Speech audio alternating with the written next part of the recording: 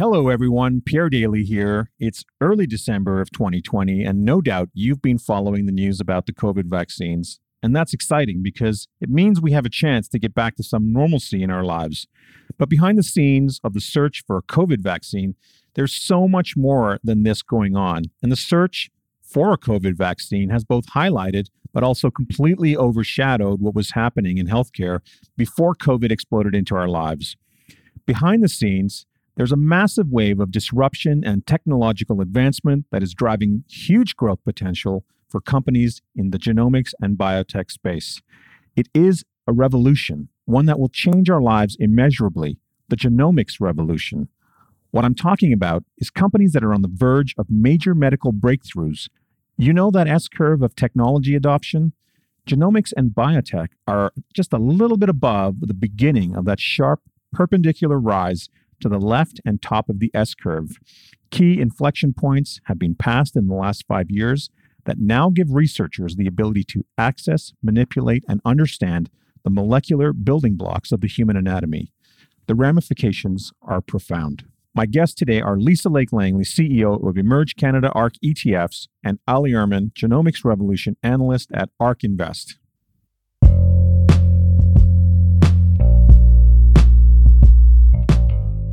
This is the Insight is Capital podcast. The views and opinions expressed in this podcast are those of the individual podcasters and do not necessarily reflect the official policy or position of AdvisorAnalyst.com. This podcast is meant to be for informational purposes only. Nothing discussed in this podcast is intended to be considered as advice. Welcome, Lisa Langley. Welcome, Ali Ehrman. Welcome to the show. It's really great to have you on.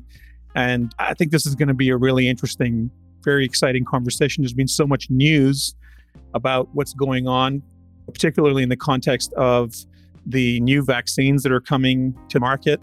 One of the thoughts that seems to be a recurring theme this year in the midst of the pandemic, in the midst of the stay-at-home measures and work-from-home measures have really accelerated a great deal of technologies. It's really accelerated the pace at which technologies are being adopted.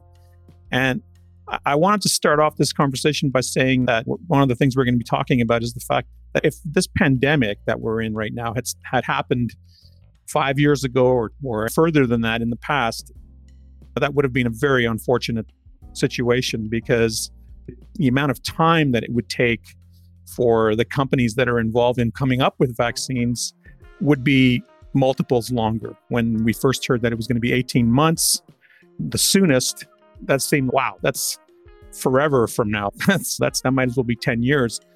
I wanted to start off with Lisa and talk about your launching of Emerge Canada ARC ETFs, which feels like it was such a long time ago, Lisa. It does feel that way. It really does, doesn't it? I was looking. You were there. We were there Yeah. at Inside ETFs in Montreal, and you interviewed Kathy Wood. Exactly. Yeah. And that feels like that was years and years ago.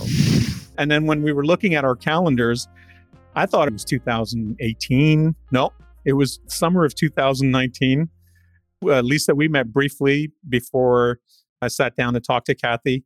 You're no stranger to the investment management industry. You're on both sides of the border. What inspired you to launch Emerge Canada ARC ETFs?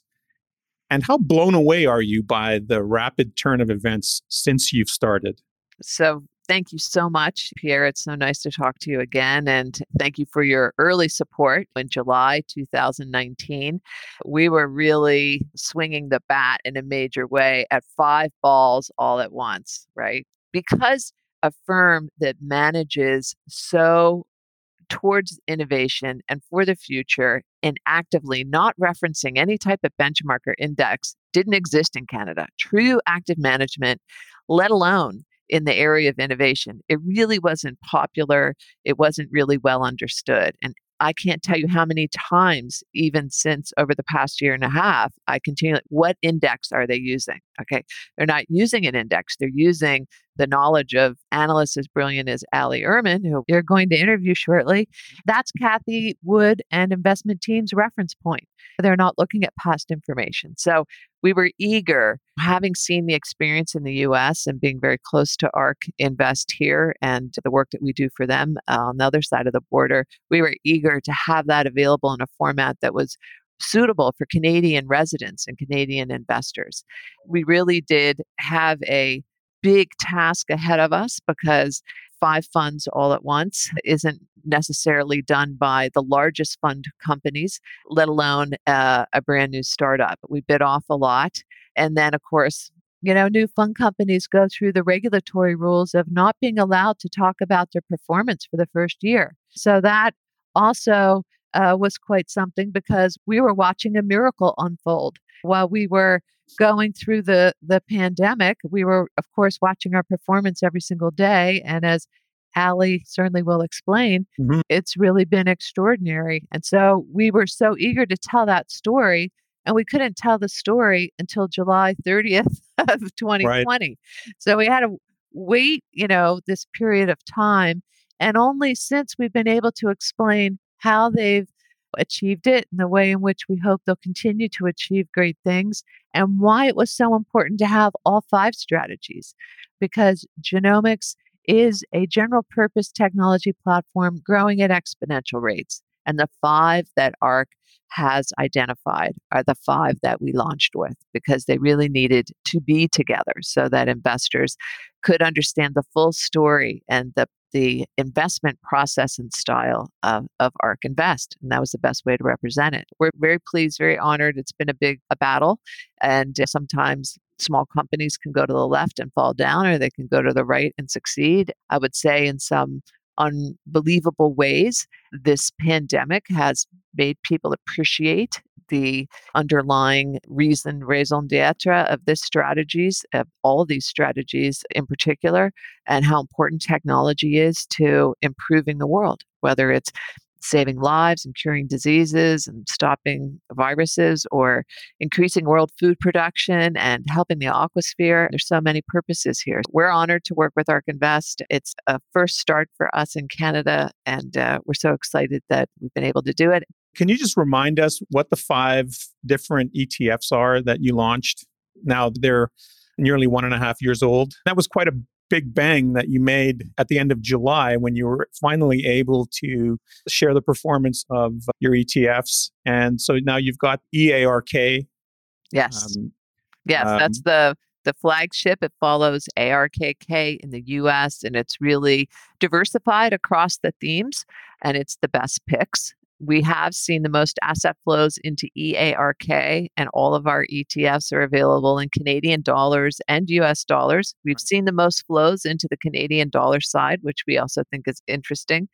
Then we have EAGB, such as what Ali will be diving into more deeply, which is the deeper dive, even more stocks that cover genomics and biotech.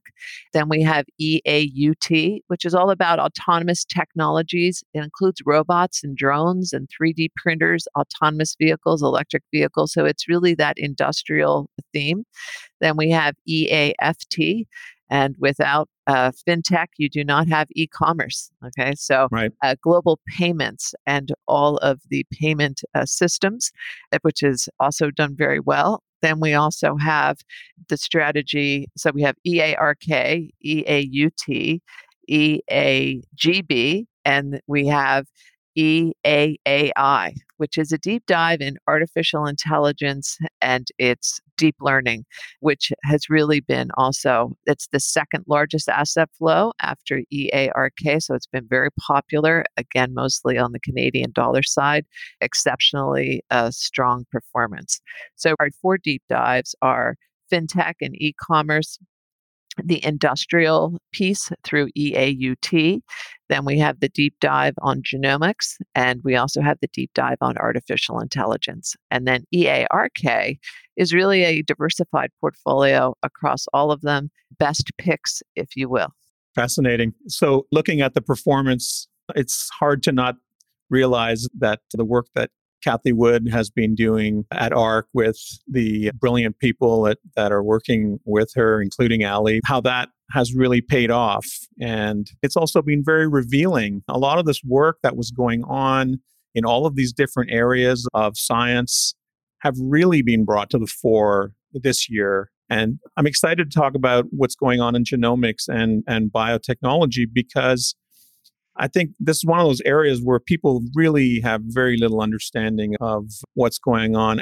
Ali, one of the things that you said in a previous conversation that you had in one of your podcasts was that the last time there was a major vaccine development was mumps. And it took 4 years to bring that to market. And right. Right. And one of the reasons for that is that they obviously in those days, in what was it, 1968 or super close, 1967. 1967. And the technology to sequence genomes obviously was still in the distant future. It didn't exist in those days. So, Ali, I want to introduce you before we get started, just briefly. And if you can talk about your background a little bit, that would be great. Your background is in epidemiology, oncology, and artificial intelligence. You've published numerous papers. You've spent most of your early career involved in clinical research. When did you first realize that the genomics revolution was going to be your wheelhouse? How useful did you discover that your background in medical and clinical research, when it came to transitioning into investment research, when did you realize how useful that was to the genomics sector? That's a really interesting question. I think I realized it really early on, but didn't realize that I had realized it. So when I went into clinical research, I did so like very many other people do. How can I have the greatest impact on the most amount of people? And for me, that was in research. I had envisioned how can we cure cancer? And then the reality was, well, I was stuck under a mound of paperwork. There was a ton of grant writing, a ton of protocols, just a lot of paper. And I used to work at a cancer research center in New York City, which was called Sloan Kettering Cancer Center. And I started to notice that so many of our really successful clinical trials had something along with them called a companion diagnostic. And what that means is that it's essentially like a diagnostic test that's used to determine if a therapeutic drug is going to be applicable for a specific person's illness. So in our case, we were looking at cancer, but you can do this for anything. So essentially, the idea is that it's the most targeted and personalized medicine we can perform. So the person has a better odds of survival. And so I just want to give a super quick example on this one, and that would be Herceptin. So Herceptin is a Genentech drug. It's used to treat breast cancer. And essentially how it works is it attaches itself to the HER2 receptor, which is just sitting on the surface of a cancer cell, and it blocks the growth signals. So with this, the tumor will either not grow or it can slow its growth. But this is going to have more efficacy if a person is HER2 positive. So we know that they have HER2. So HER2 is essentially this protein that promotes the growth of cancer cells. And when it's tested, you can see which tumors are actually HER2 positive. And maybe those people would be more likely to respond to the Herceptin or this HER2 directed treatment. And what's really interesting is that the more we can get these personalized, really specific treatments for people that we know will respond, it will create so many new things. So it will create better patients on the clinical trial, which is better for the patients, better for the doctors, but also better for the approval process. So approval processes could be expedited as well if you're getting people that will respond to the drugs that you are trying to commercialize. So once really realizing that the future is personalized medicine, genomics is just so imperative to that field, right?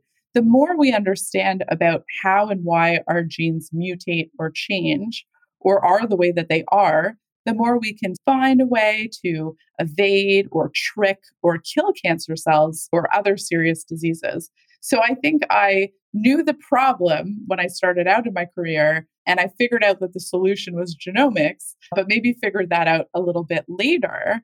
And just to touch on your second question, which is about my background and how helpful that is to investment research, I think this is a really important question because I think it's one that isn't really well understood. It's also really a good place to highlight here how differentiated our research approaches at ARC. So at ARC, and I think as Lisa mentioned, we focus on really 5 different platforms. So AI, robotics, energy storage, DNA sequencing, which is where I and Simon focus the most of our time, and blockchain. And we believe that these technologies are really going to disrupt how the world currently does things and just deliver tremendous growth and potential just over a long period of time. And so we really focus on this research approach that's very top down, bottom up, and we really evaluate companies. And when we do so, we produce this very diligent due diligence process where we score companies on things like people management and culture, ability to execute, moat, etc. But we also really try to understand the science behind the technologies.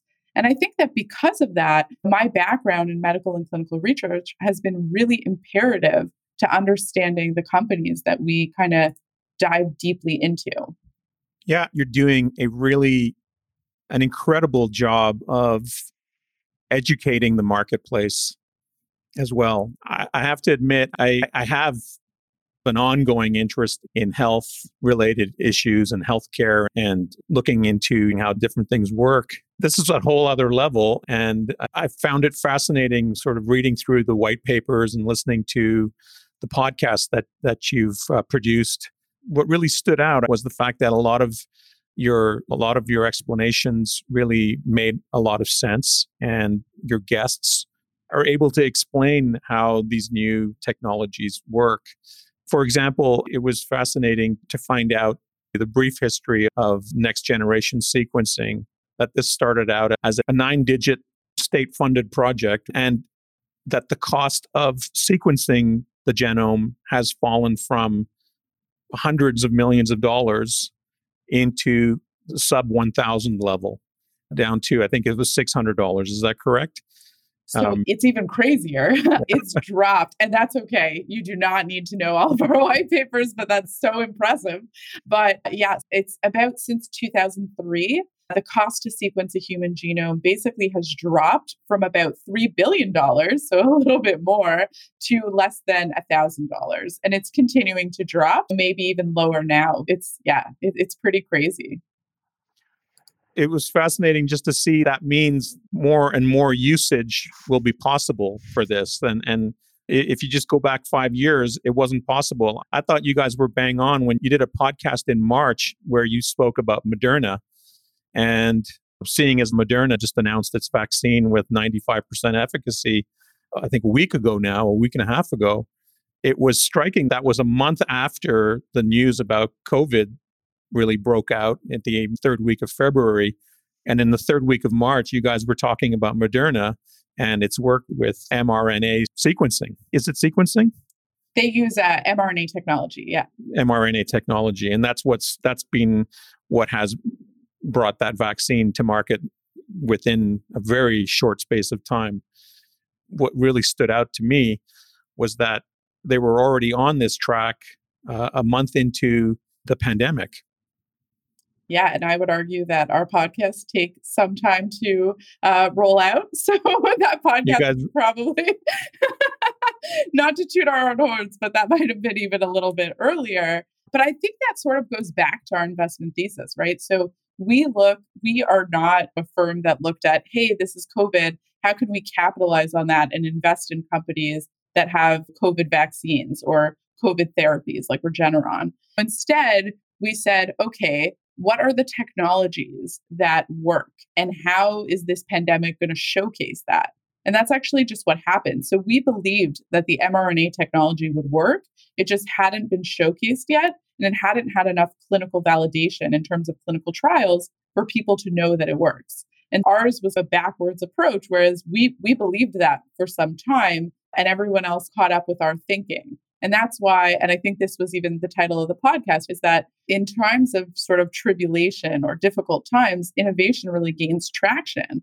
And our founder, Kathy Wood, and CEO and CIO, says that all the time. And that's that when we have a situation and where we need to innovate and get things to be better for the situation that we're currently in, things are expedited. And I think there is no better example than vaccine space. Lisa, you've been pounding the pavement since last summer of Yes. 2019. Let me just to be clear. And before the news about COVID broke, and before these four main areas of disruptive technology really broke out onto the scene in the spring of this year, what kind of challenges were you facing with getting advisors on board with these ideas? I think people were already tilting towards liking technology stocks. Yeah, very true. But maybe more in the mainstream with Apple and Google, with the FANG stocks. But how was it when it came to talking about companies like Tesla or in the pharmaceutical area or automation, AI? How was the challenge in those areas? One of the things that we've done to help advisors, it's a lot to take in. The ARC investment process and what they're doing is very deep. Their expertise is bar none. Really, they stand out globally. And what Kathy Wood and team have designed is really extraordinary. In so doing, sometimes it's a lot to tell this story about how they work so differently. And certainly Ali can explain further, but making sure that they have long range forecasts for 5 and 10 years, and that they're really operating on the sense of urgency. What did the pandemic create? A sense of urgency around vaccines. Prior to that, we've been communicating to, when we didn't have that dialogue in March, we were communicating the need for personalized medicine, the need for curing cancer. These needs have been as urgent, but they've been just so accelerated more recently.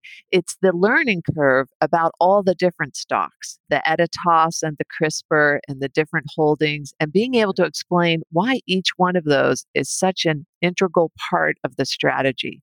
And so sometimes advisors can feel a little overwhelmed with just a huge amount of, and certainly they're professionals and they're capable of absorbing a lot of information, but it is a lot all at once. And so we offer to do webinars with them and webinars with their clients so that they don't have to feel they're on the spot to explain why someone just won a Nobel Prize or what is CAR-T treatment. And so in all of these different areas, you can get a little bit into the weeds, but it just goes to the sophistication of the research model and their timing.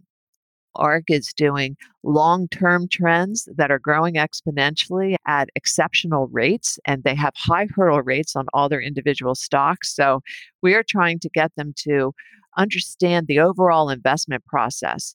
And then you have these different slices of innovation. And then truly, Pierre, the biggest challenge that we had was prior to the end of July, we couldn't discuss performance. And that's something that, okay, how is that working? We could cite certainly the US example of how it's worked so very well, but really fairly in print, having something to share with their investors was very difficult. And when you have numbers as of yesterday, the Emerge ARC Genomics and Biotech ETF was the second best performing ETF in Canada for year to date, and also was the number one performing for total return for 1 year, 125.69% for 1 year, and 115.2% year to date. So that was as of yesterday. And right behind it are its four brothers and sisters. Okay, all five of the the ETFs are in the top 8 with numbers just slightly less than genomics and biotech. But it's really the amazing story of how these brilliant analysts have such an amazing view to making the world a better place for health or for avoiding texting accident. The average person who dies in a car texting accident is a 24-year-old. That robotics are not reducing human employment, maybe changing it, but not reducing it. So there's a lot of good news stories here, and with tremendous results. Yeah, that's a big thing. I can't remember the last time I was as excited about an active fund manager as I am about about ARC. I think so much time and energy has been spent in the last 10 to 15 years touting the efficacy of investing in indexes. One of the things I miss, and that's from having been an advisor at one time in my career and then being a wholesaler, one of the things I miss is having really great stories about the people in the industry, being able to talk about or to point to a particular individual or firm and say that's one smart approach, or that's a really exciting thing that they're doing.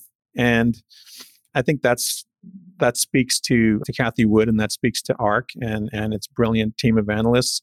One of the things that I really wanted to highlight was we spoke to James Wang as well in the fall of last year. And one of the things that struck me about James and also you, Ali, is that you both come from the exact fields that you're part of the team analyzing. In James's case, he had formerly worked at NVIDIA. And in your case, you've worked at several of the finest cancer research facilities, organizations in the world. Speaking of Memorial Sloan Kettering, but to have actually come from a clinical background and be able to look at it from the other end, from the capital markets point of view, that must be exciting for you, I'm guessing, Ali. Yeah, it's really exciting for me. And actually, as you guys were talking, I was thinking of another differentiation, and it actually includes James. So it's topical. We work really well cross-functionally. So one of the things that also goes with our thesis is that we don't believe that DNA sequencing is just going to thrive on its own. We believe that there's a convergence between all of these technologies that make them superior. So, for example, we might have time to market improvements for drugs and failure reduction rates for drugs to go between different levels of clinical trials because of artificial intelligence, CRISPR, which Lisa touched on briefly, which is a gene editing tool. She mentioned some of the companies and a Nobel Prize. So maybe that's a spoiler alert. And then, of course, also next-gen sequencing. And I really cover the therapy aspect for ARC in terms of gene editing, stem cells, immuno-oncology. And then I have a partner analyst, Simon Barnett, and he covers diagnostics and tools. We converge on a ton of different companies because, like I said, a lot of the clinical trials are not just having a therapeutic intervention, but they're also having a diagnostic companion. So a lot of our names just converge naturally. I work with James Wang a lot because a lot of the companies that I work with are platform-based companies. And so they employ AI on their platform. And a lot of companies that are doing that are like discovery platforms or drug discovery candidate platforms. So they're using AI or machine learning or deep learning to find better drug targets to get to the clinic quicker. And I think it was Sam, who is the CEO of CRISPR, who once gave me this analogy that I really liked, which was, think of it like you're on a football field and the football goals. Sorry, I am Canadian also, so my football analogy might be terrible, but I'm going to try. So you have the football goal and you're kicking footballs into it. And that's drug discovery. You're doing with the best of your knowledge what we think the drug will work for the best type of patient for that drug. So you're kicking those goals. But what if we could make that net wider? Or I guess you don't call it a net for football, but what if we could make that goal larger? I warned you about the football analogy. We lost our team ages ago. But if you could make that goal wider, you would have a much better shot of actually getting that football past the goal. And so a lot of these companies that are using artificial intelligence and deep learning into their platforms are making stronger, better decisions on which drugs to pursue. And that makes that goal bigger, and that makes more drugs come to clinic quicker. Really interesting stuff. But I would say that none of our platforms exist in a vacuum. Even Tasha Keeney, who you might know as well, who focuses a lot on autonomous and 3D printing, we've done some thoughts together just about how 3D printing can impact the healthcare market. I've seen some things about creating artificial valves, artificial heart valves. So there's a lot of really interesting things, but I think a big differentiator for ARC is a convergence that we have between the technologies and between deep domain expertise within the analyst team. Yeah, and I think I kind of messed up the introduction, but what I was trying to get at was that all of these things that are happening now, I was having a conversation with somebody, I can't remember who it was now, but I said something that initially it sounded a little stupid, maybe initially, or a little not well thought out. But I said, we're really lucky that this thing happened this year, that COVID happened this year. We're not lucky that it happened, but we're lucky that in the grand scheme of things, when something like this happens, you want to be able to deal with it. We're lucky because all these things that are going on around us, this technology that we're talking about today, the disruption in technology that's happening that you guys are on top of, it wasn't available 5 or 10 years ago. It was nascent. It was happening, but it really, we weren't at the stage where it was in a usable form, but it is today. And CRISPR editing, this is the discussion we had with James about Tesla, which was that there was a time delay issue. Definitely. And it's not that it's not going to happen. It's a matter of when, not if. But if something like COVID had happened 5 or 10 years ago, we wouldn't have been in a position to deal with it the way we are today. And that goes back to what you're saying, is that this convergence of technologies is happening, where you have AI, you have chip technologies that are making it possible, like from companies like NVIDIA. You have the processing power, all these things, all these ideas that you guys are developing as an investment thesis have depended on technology. And that's converging right now, right? A lot of convergence is happening. It's what you guys call, I don't know if I think it was Kathy Wood who referred to it as singularity. I mean, it's an AI term, right? It's something that's out in the future where all these technologies that we're talking about right now converge into an ability to, in this case, what we're talking about right now is genomics and healthcare and biotechnology. It converges to make it possible for the medical and science community to find cures for disease. And that's really what I was trying to point out, which is that the time is now. It's really, all this stuff is happening now. The point of all that we're talking about, and that's that marginal changes in the return on investments that have been made to date could add trillions of dollars in value to the value of the companies involved in the work. All of these changes that are taking place with the cost of technology and the cost of developing therapies, all of these things that are happening will lead to an increase in value in the equity market in the trillions of dollars over the next 5 to 10 years. Yeah, that's definitely the case. And we can touch on some of those technologies that you mentioned also. And the why now is the perfect question. And you're 100%. We just didn't have the ability to do these things 5, 10 years ago because the technologies just didn't exist. And so the perfect example of that is that the first SARS epidemic, the virus was sequenced in about 6 months, whereas in today, or I guess at the beginning of the pandemic, the virus was sequenced in just a few days. And that has been, I think, the biggest differentiation, because we've been able to get these vaccines to market so quickly, mainly because of that. And then I think what's super interesting too is just the mRNA technology. And we touched on it a little bit, but I think we'd be almost remiss to not dive in a little deeper, because I feel like it is the biggest kind of hot topic / surprise of 2020 for most people. And this just shows also why I think we're just so different, right? So we liked the technology. As you mentioned, it was in our podcast pretty early into the pandemic. We didn't invest in the company because they have a COVID-19 vaccine. We invest in this company prior to COVID-19. And the company that we invest in for mRNA technologies is Arcturus Therapeutics. But we were already invested because we just believe that this technology will work. And now it's just getting its moment in the sun at center stage because of the power of the capabilities that it harnesses. I loved this comparison. This was made on Twitter by Jesse Chinmay, and it was a great one. So I'm gonna use it with his permission. I retweeted it, and it was that mRNA is going to disrupt the medical field like Tesla disrupted the EV market. I just loved it because it just shows Tesla, what they did for the EV market was there was something that consumers just couldn't understand. They finally got it, and now EV is exponentially growing. So I think that's going to be pretty similar for the mRNA market. We didn't really understand it, or consumers didn't really understand it. And now that people are starting to understand it, it's also going to grow and has grown. But I think just to dig a little deeper, I don't know if people really understand what an mRNA is. So I'm going to just do No, they don't. with 5 seconds on this. Yeah. So mRNA actually stands for messenger ribonucleic acid.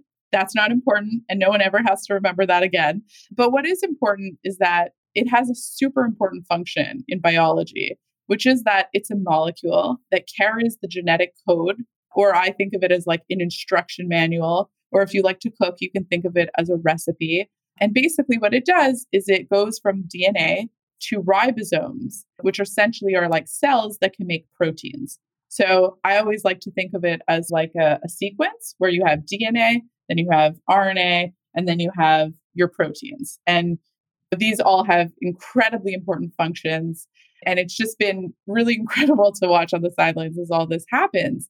But the reason that this has been really exciting as a vaccine, as a potential therapeutics or therapeutic, is because you don't actually need the virus. So typically, how we would give a vaccine was a little piece of a dead virus or a synthetic virus, which is a newer approach. That's a more traditional approach. But once you have the virus sequence, you can create the vaccine the next day, the next minute, as so many of these companies did. And these just differ because they're just different mechanisms. This allows us to be much more nimble, much quicker.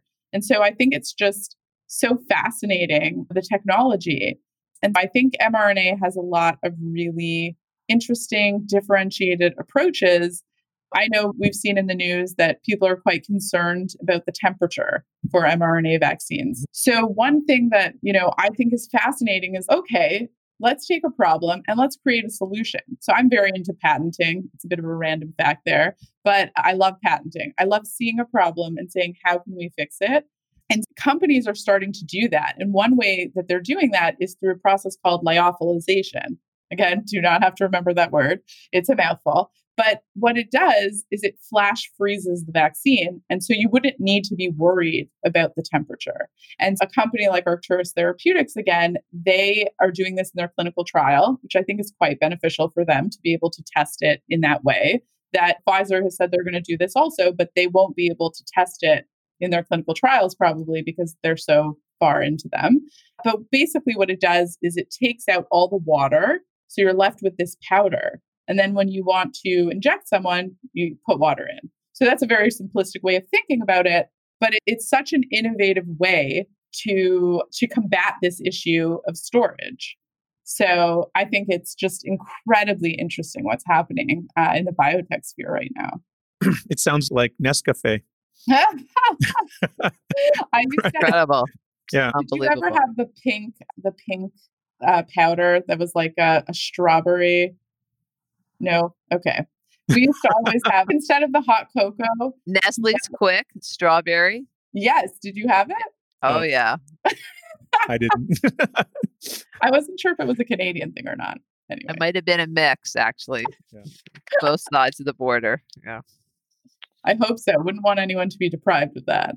So who do you think is going to win the battle? Okay.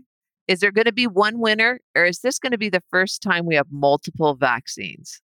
Lisa, great question. It's the question on everyone's mind. But I think it will be multiple vaccines. I don't think there will be one winner. Also, if you think about it, 95% efficacy means that 5% of people won't respond. So it means that there needs to be an option for those 5% of people. And I do think it's going to be multiple sort of shots on goal. I think therapies are still going to be important. I hope that everyone's not going to just shift towards a vaccine and not try to think about new and innovative therapeutic approaches that we could take. But I do think that Arcturus Therapeutics has a really interesting, differentiated approach. I obviously think that the mRNA vaccines are going to be pretty successful in this vein. We know the FDA has come out with a 50% efficacy bar. And so it's basically impossible, I would think. But I guess I'll hedge my language a little bit there. But I think it's, extremely likely that Moderna and Pfizer will be approved. I think this has validated the mRNA platforms, which is just incredible for science. And following them, I think we'll have maybe some smaller companies. I've heard that Translate Bio, along with Sanofi, are working on a potential mRNA vaccine. They're further back, starting their phase 1.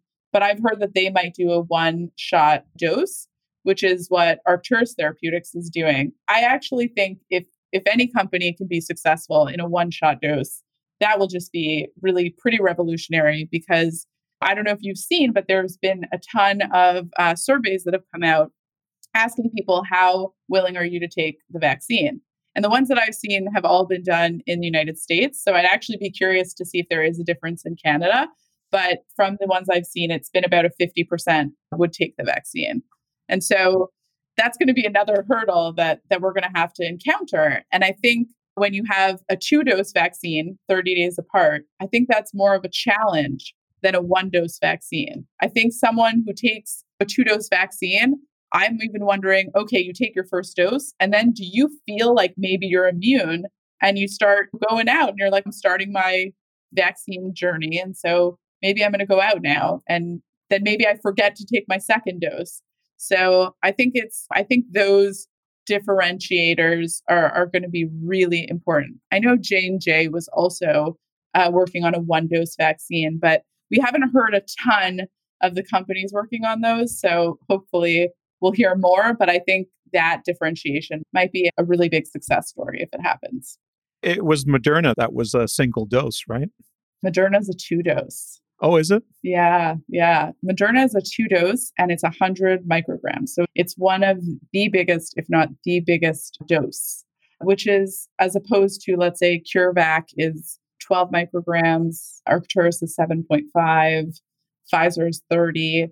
And I do think from the data, we're seeing that these reactions to the vaccine are happening alongside a higher dose. And I think we need to be really diligent about safety too, because you're injecting it into otherwise healthy humans. That's a great comment. What about this Sputnik vaccine? Was that a real vaccine? Is that something that's really out there? Yeah, I just wonder.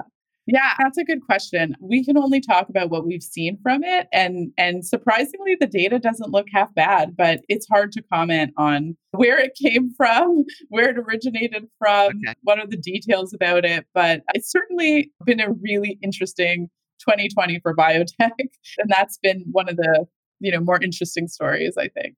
And just for anyone who doesn't know, that vaccine is the Russian vaccine that's in development. So not interested. Anyone?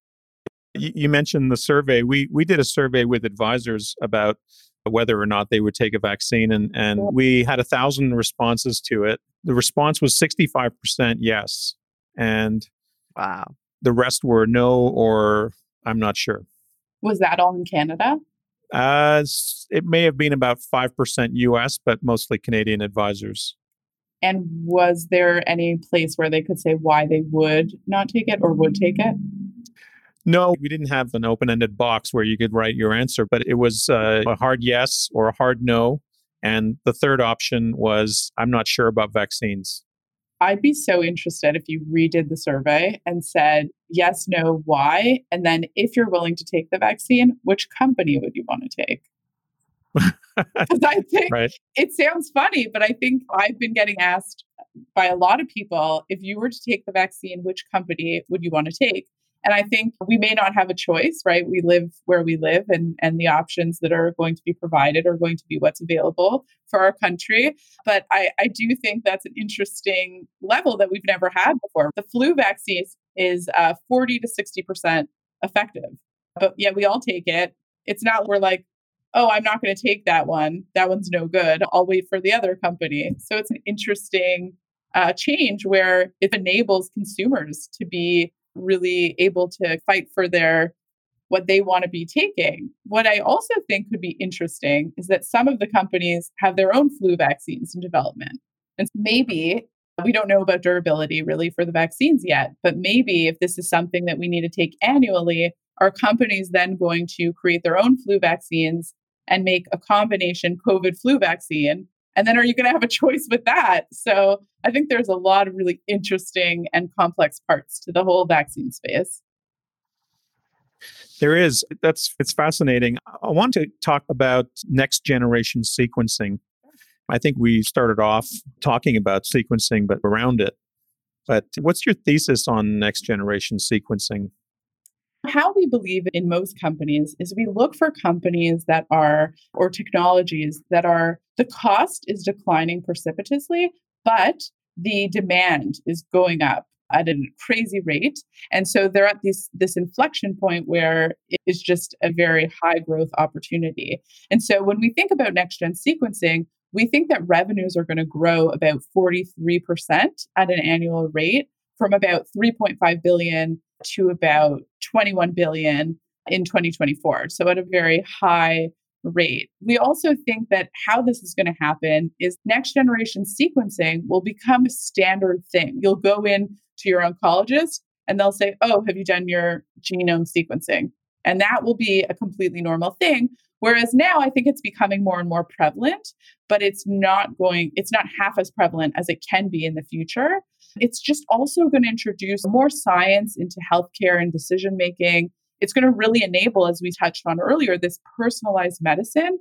And it's also really going to accelerate this drug discovery. And it's going to allow for the patients that get into clinical trials to be the patients that will do best on that therapy, which, as I mentioned, will just accelerate approvals and accelerate really the technology and its possibility. We believe that really the number of whole human genomes sequenced per year is going to probably scale about 110% at an annual rate. So, so it's pretty remarkable. And it's just based on clinical adoption of molecular diagnostics.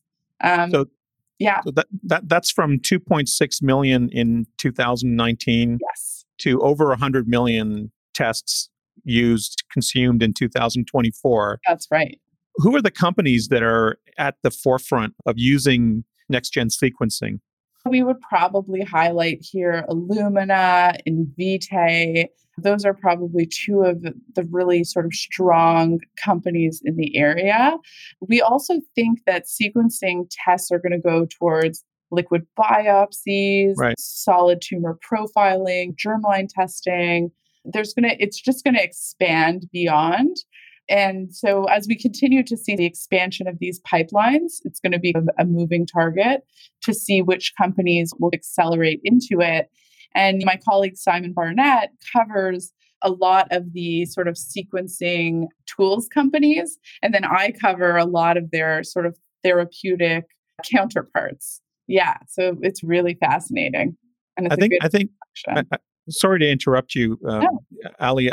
Speaking of liquid biopsies, I'm aware that biopsies historically have been the invasive kind where they go in and pluck a piece of tissue from inside of you. Right. And it's the very reason why a lot of people end up waiting too late, right, or never going for a biopsy, or never going for cancer testing, and then finding out all too late that they've developed cancer.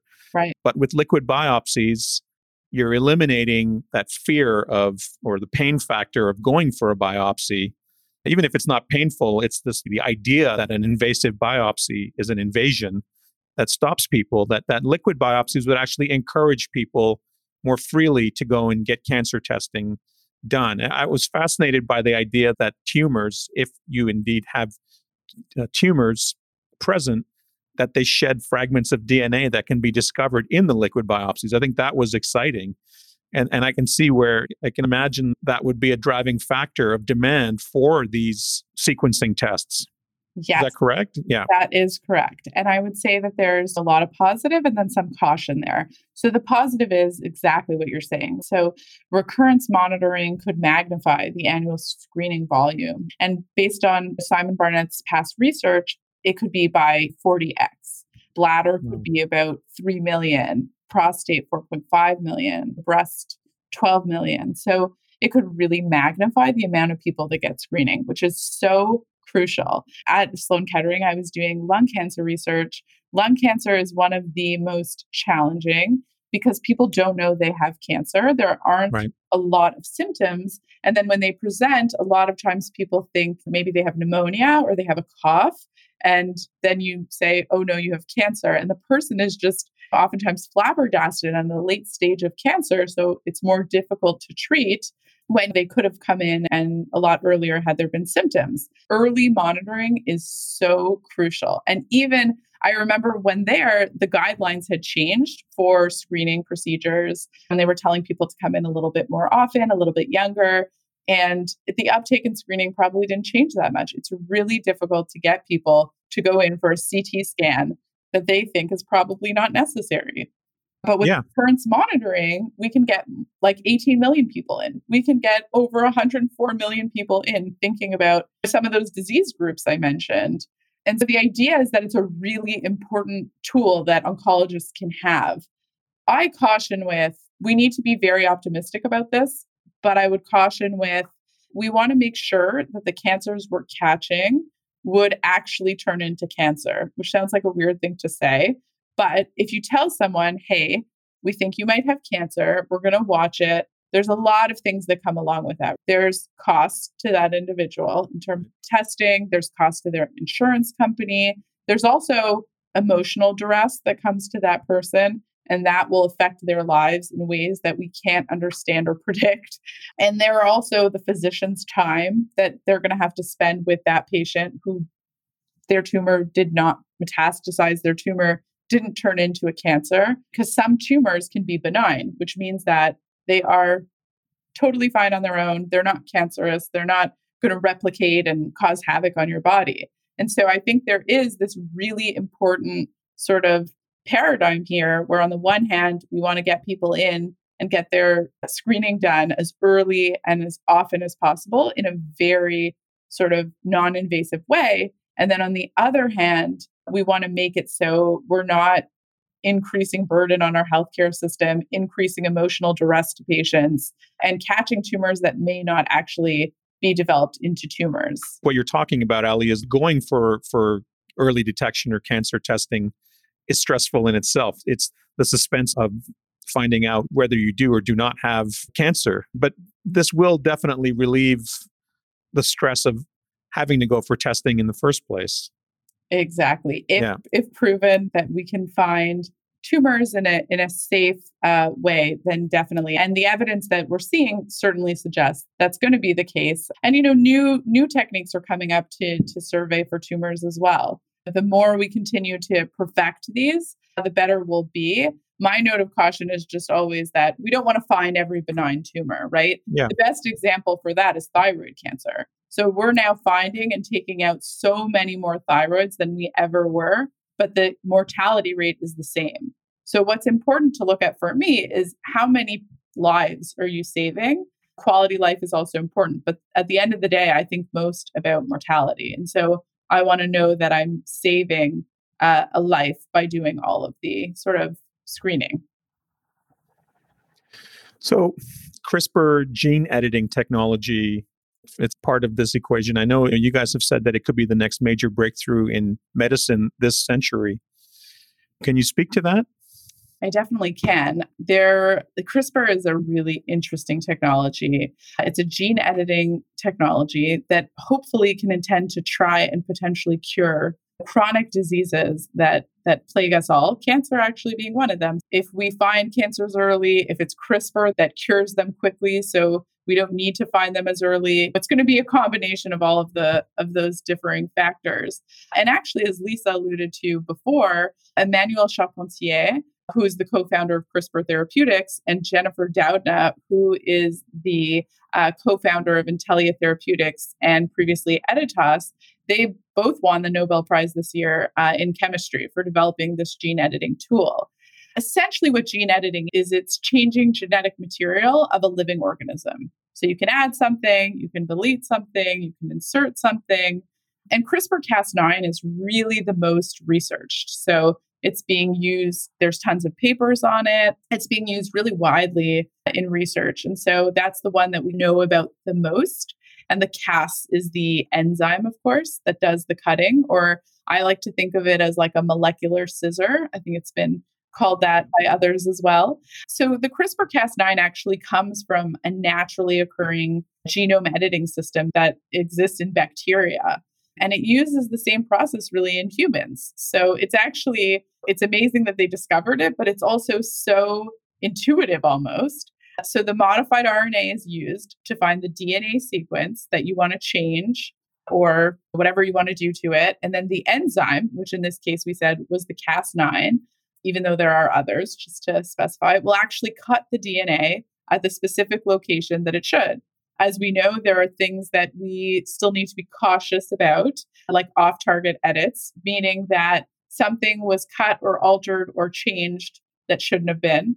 But a company called CRISPR Therapeutics, which I mentioned just briefly because Emmanuel Charpentier is the co-founder, they've seen some pretty good data in patients that have hemoglobinopathies. And what those are, again, don't need to remember that term if it's a little bit of a mouthful, but those are blood diseases. And oftentimes patients with sickle cell anemia have had to go to the hospital, oftentimes for blood transfusions. I think their first patient was treated about 12 months ago with the therapy, and they have not had to go to the hospital for that, for any sort of blood transfusions, which is pretty remarkable. And if you have not done so already, her name is Victoria Gray. She's done some pretty amazing NPR interviews. I definitely, think that you should check that out. And just because you're mentioning it, a really interesting paper came out. I think it was this week. It was with Tel Aviv University, and they're actually using CRISPR-Cas9 to treat metastatic cancer. Metastatic cancer essentially means that your cancer has spread to other areas of your body. This comes out of the laboratory of Dan Peer. And it's just incredible if you think about it, how we're moving science forward. So as Lisa mentioned earlier on the call too about CAR T therapy, that's basically when, depending on what you're getting, you get either a blood test or you get your tumor taken out, and then you take cells from that, you grow them, they're genetically engineered in the lab, and then you put that back into your body if it's autologous, which means using your own cells. Not to overcomplicate, but you can also use a donor cell, which makes things a little easier, called allogeneic therapy. But basically, the important part here is that if you're able to do this procedure that they're talking about from Tel Aviv, it means curing the cancer, or hopefully getting rid of this metastatic cancer within the body, so in vivo, which to me is just quite revolutionary. Again, my note of caution is that this was done on animals, so it may or may not translate well to humans. But if you see the possibility of gene editing, it just feels like the possibilities are endless. And another possibility I would just quickly highlight is diabetes. So I've seen a number of companies that are putting on their pipeline, a lot of it is preclinical right now, but using gene editing to potentially cure diabetes. And Wow. Diabetes, as we know, is one of the highest healthcare spends, right? So not only would this be incredible for patients, but as a society, our healthcare spend would likely decrease. So there's just a ton of really interesting applications for CRISPR. And I think we're just skimming the surface here. It's so vast and it's fascinating. Who are the leading companies in the CRISPR domain? So I would say from our perspective, CRISPR Therapeutics is certainly one of them. Like I mentioned, co-founded by Emmanuel Charpentier, which I think is, pretty incredible that their founder is a Nobel laureate. They also just have a very robust pipeline. They also, as I mentioned, have good clinical data in humans, which is pretty remarkable to have it at this stage. And we talked about a little bit earlier in the podcast, why now? We have clinical data now, right? Like before this, you can't put these things in humans before doing the proper clinical trial testing. And so I think that's one huge reason that this is going to start to potentially emerge more and more, because we're seeing actual clinical data. So I think their robust pipeline, the Nobel laureate, another huge one is their IP protection. So if anyone uses CRISPR-Cas9, including actually this Tel Aviv example that I gave, there is a foundational 3 companies that own most of the IP on CRISPR-Cas9. And that's CRISPR Therapeutics, Intellia, and Editas. So those companies would have to figure out who owns which IP, but it's certainly going to be interesting. But I think you'd be remiss not to mention the IP landscape with CRISPR. It's quite vast.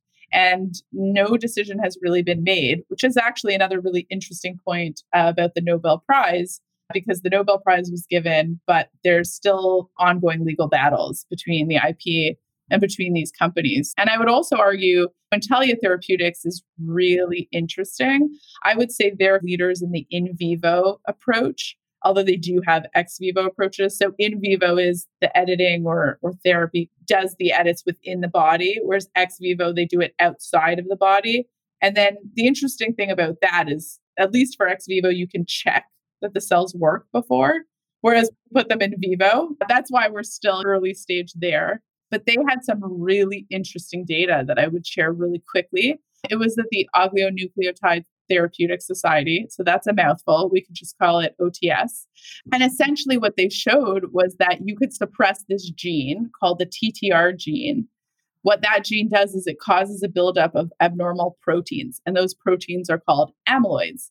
And the company showed that they could get the edit to proliferate and also to be durable in non-human primates, so like monkeys, when compared to their control groups. Why is this so interesting? One, the first human patient was actually announced in November. So this is now in humans, which I find really exciting and interesting. They showed that even when an animal has a hepatectomy, which means essentially you take out a piece of the liver or the whole liver, so the cells still continued to proliferate and the edit was still there, which means that there was a high amount of editing and durability there because the whole liver was taken out.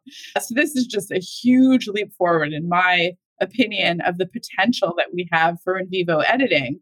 I think you'll get this is my flow usually, but I always give a really positive kind of outlook and then I caution.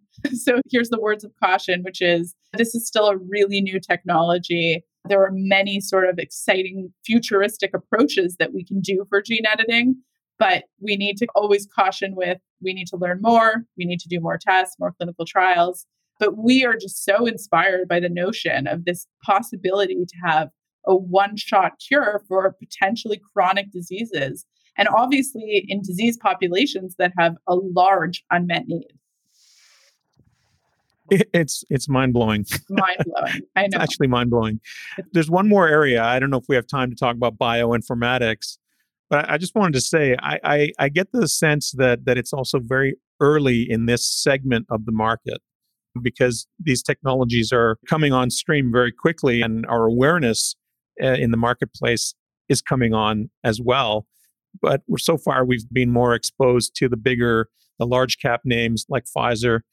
But we really, I don't think we've been exposed as much to the smaller biotech names, the disruptors that we've been talking about today. So I just wanted to point out that the potential here is massive, right? Am I correct in saying that? Yeah, I completely agree. And that's why I love that analogy where they compared the mRNA tech to what that could do to disrupt the medical field, to what Tesla did to the EV field. And I think just to maybe qualify this a little bit, one, I just wanted to quickly explain what bioinformatics is in case anyone, doesn't know that's listening. So essentially, it's a subdiscipline of biology and computer science.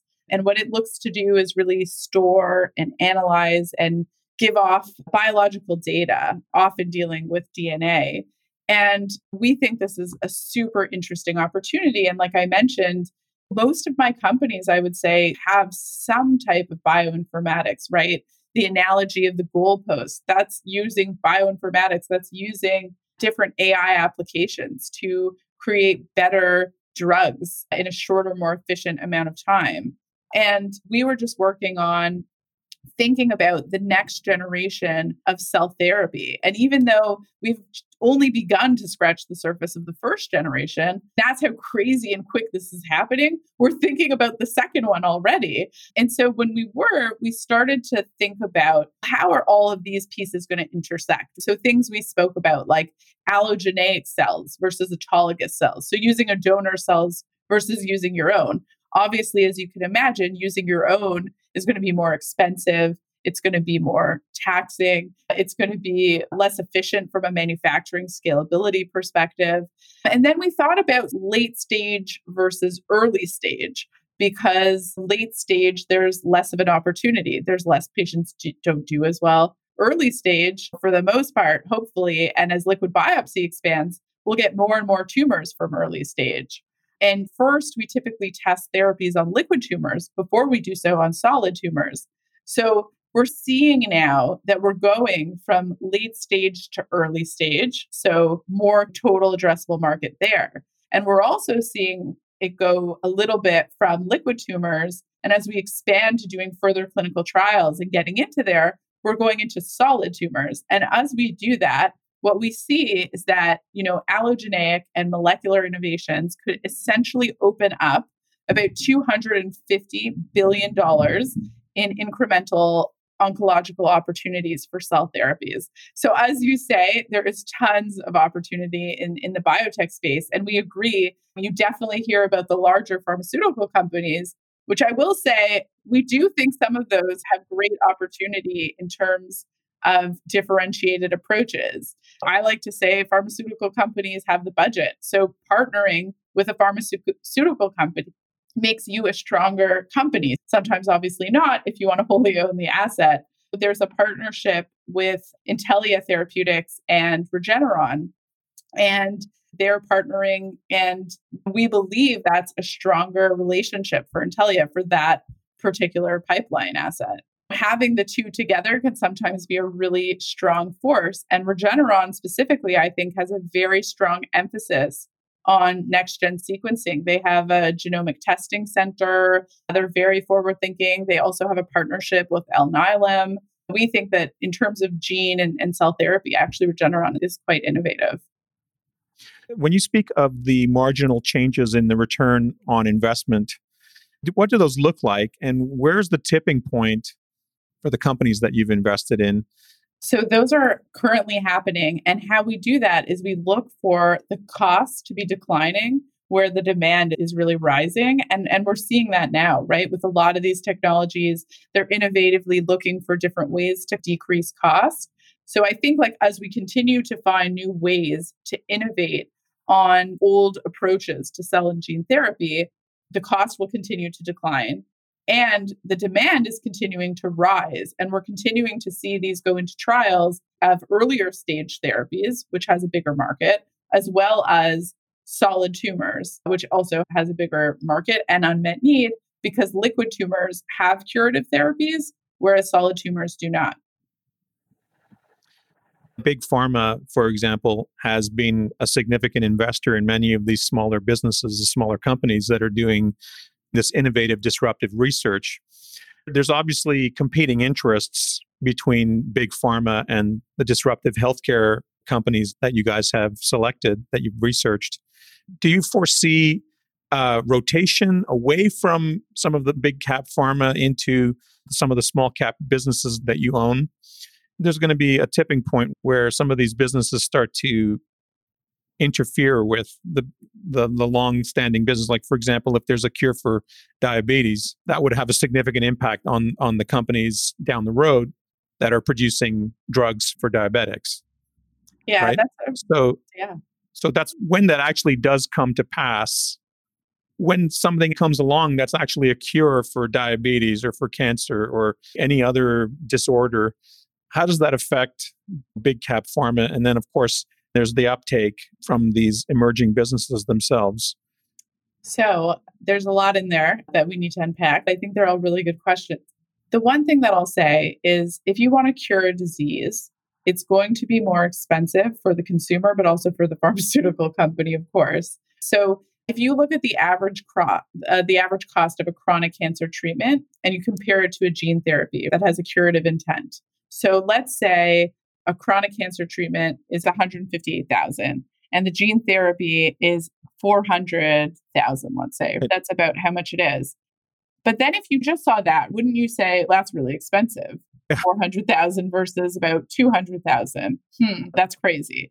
But if you look at the average life years that you gain from being on a cancer gene therapy versus a chronic cancer treatment, you would say in incremental life years gained, I've gained about 3x from being on a cancer gene therapy because I'm taking a one-shot cure and I'm good to go versus a chronic cancer treatment, which A, I don't know how I'll do on it. And B, I'm going to have to take it systemically, like every 3 weeks or every month, whatever my dosing schedule is like. So then if you think about it and you compare them, the average cost of cancer care per life year gained, it actually appears that the gene therapy is cheaper.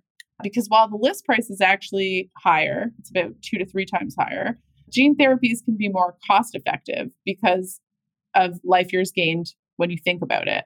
So I think that all goes to say that pharmaceutical companies need to be incentivized to come up with cures.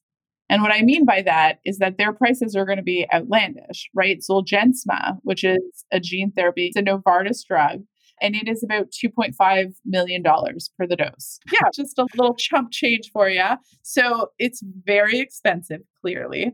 I would argue that we need to work with insurance companies and we need to try to make these things achievable, because when you look at the long term, if you think of something like lung cancer, people typically go on therapy and they don't come off of it unless they've had their tumor shrunk. If they're being status quo, oftentimes you'll continue on a therapy until you progress or your cancer has grown by CT scan that you've confirmed that. And then you'll go on the next therapy and you'll stay on that until you progress. So if you think about so many factors, a person's well-being, not having to be on therapy all the time, just the amount of sheer chemo you're putting in your body is definitely not great from just your healthy normal cells perspective too.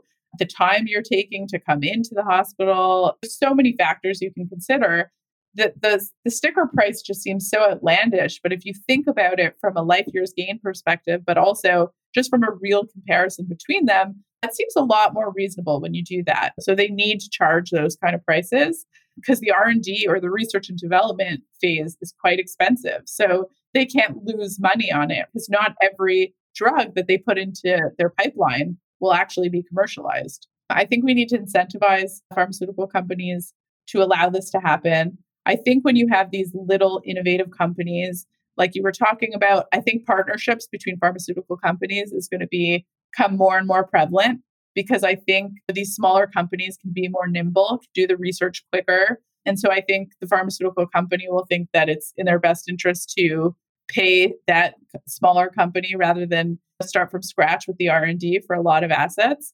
And a lot of them will probably be acquired by pharmaceutical companies, right? Because it's just going to be too big of an opportunity. Wow. It's fascinating. I think we've established that the potential for the sector, for this particular baby of innovation, Lisa, as you put it, is very exciting. We're going to put links to some of the resources that you've created, the podcast and any other sort of collateral in our show notes. Lisa and Ali, thank you very much for joining us today. Thank you both so much. Thanks for having me. Thank you, Pierre. Thank you, Ali. Thank you so much. You've been listening to my conversation with Lisa Lake Langley, CEO of Emerge Canada ARK ETFs, and Ali Erman, genomics analyst at ARK Invest. What struck me here is, and it's worth mentioning, is that if you look at the top 10 holdings of EAGB, you'll see some of the leading names in the genomics and biotech space. And more importantly, you'll see that the majority of these companies are not $50 to $100 billion market caps. That's what struck me. Most of these rapidly growing companies have market cap below $10 billion, some well below $5 billion at the time of this recording. Invitae Corp, ticker NVTA, $8 billion market cap. CRISPR Therapeutics, ticker CRSP, whose founder, Emmanuel Charpentier, just co-won the Nobel Prize in Chemistry along with Jennifer Doudna for their breakthrough in CRISPR gene editing, market cap $7.7 billion. Pacific Biosciences, ticker PACB, $2.7 billion. Arcturus Therapeutics, that we talked about, whose mRNA technology COVID vaccine will be a single dose, under $2 billion market cap. Compugen Limited, ticker CGEN, $3.5 billion. Ceres Therapeutics, ticker MCRB, $2.7 billion. Iovance Biotherapeutics, ticker IOVA, $5.5 billion. Teladoc, ticker TDOC, $27.4 billion, and that's the exception in the list. But this is the leader in telehealth technologies. And Personalis, ticker PSNL, market cap of $1 billion. Wow, what a mouthful. I want to remind you, this is by no means advice to invest, so do your homework or seek the counsel of a professional or the folks at Emerge Canada ARC ETFs before investing. You can find Emerge Canada ARC ETFs at emergecm.ca. Thank you for listening, and please comment and give us a rating at Apple Podcasts and wherever you listen to your favorite podcasts. Thank you. Let us know what you think about the topics we've discussed. Please go ahead and subscribe to the podcast if you have not already. You can do that on Apple Podcasts or Google Podcasts. Make sure you give us a like, and please leave us a rating and or a review. Ratings and reviews are extremely important. Thanks again for tuning in, and we'll be back with you very soon. You can follow us on Twitter and Instagram at Advisor Analyst. You can also find us and follow us on LinkedIn.